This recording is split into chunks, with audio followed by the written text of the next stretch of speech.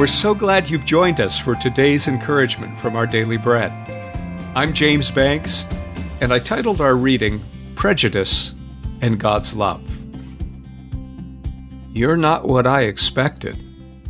I thought I'd hate you, but I don't. The young man's words seemed harsh, but they were actually an effort to be kind. I was studying abroad in his country, a land that decades earlier had been at war with my own. We were participating in a group discussion in class together, and I noticed he seemed distant. When I asked if I'd offended him somehow, he responded, "Not at all." And that's the thing. My grandfather was killed in that war, and I hated your people and your country for it. But now I see how much we have in common, and that surprises me. I don't see why we can't be friends. Prejudice is as old as the human race.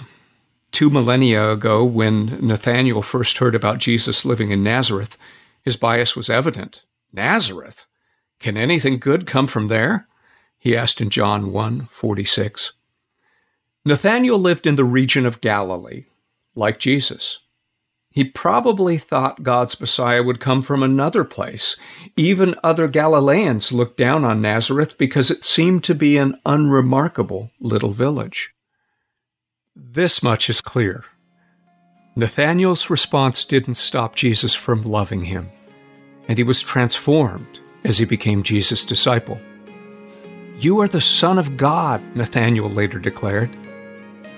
There is no bias that can stand against God's transforming love.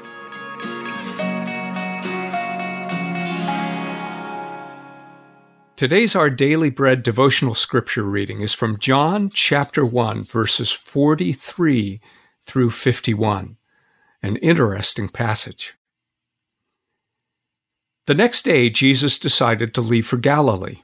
Finding Philip, he said to him, "Follow me." Philip, like Andrew and Peter, was from the town of Bethsaida. Philip found Nathanael and told him, "We have found the one Moses wrote about in the law and about whom the prophets also wrote, Jesus of Nazareth, the son of Joseph."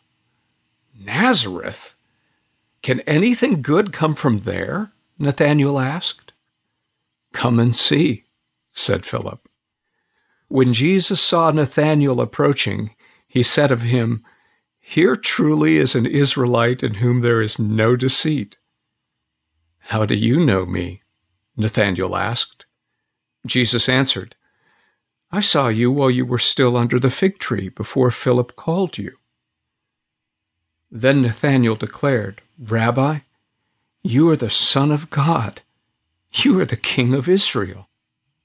Jesus said, "You believe because I told you I saw you under the fig tree?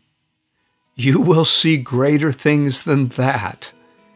He then added, "Very truly I tell you, you will see heaven open and the angels of God ascending and descending on the Son of Man."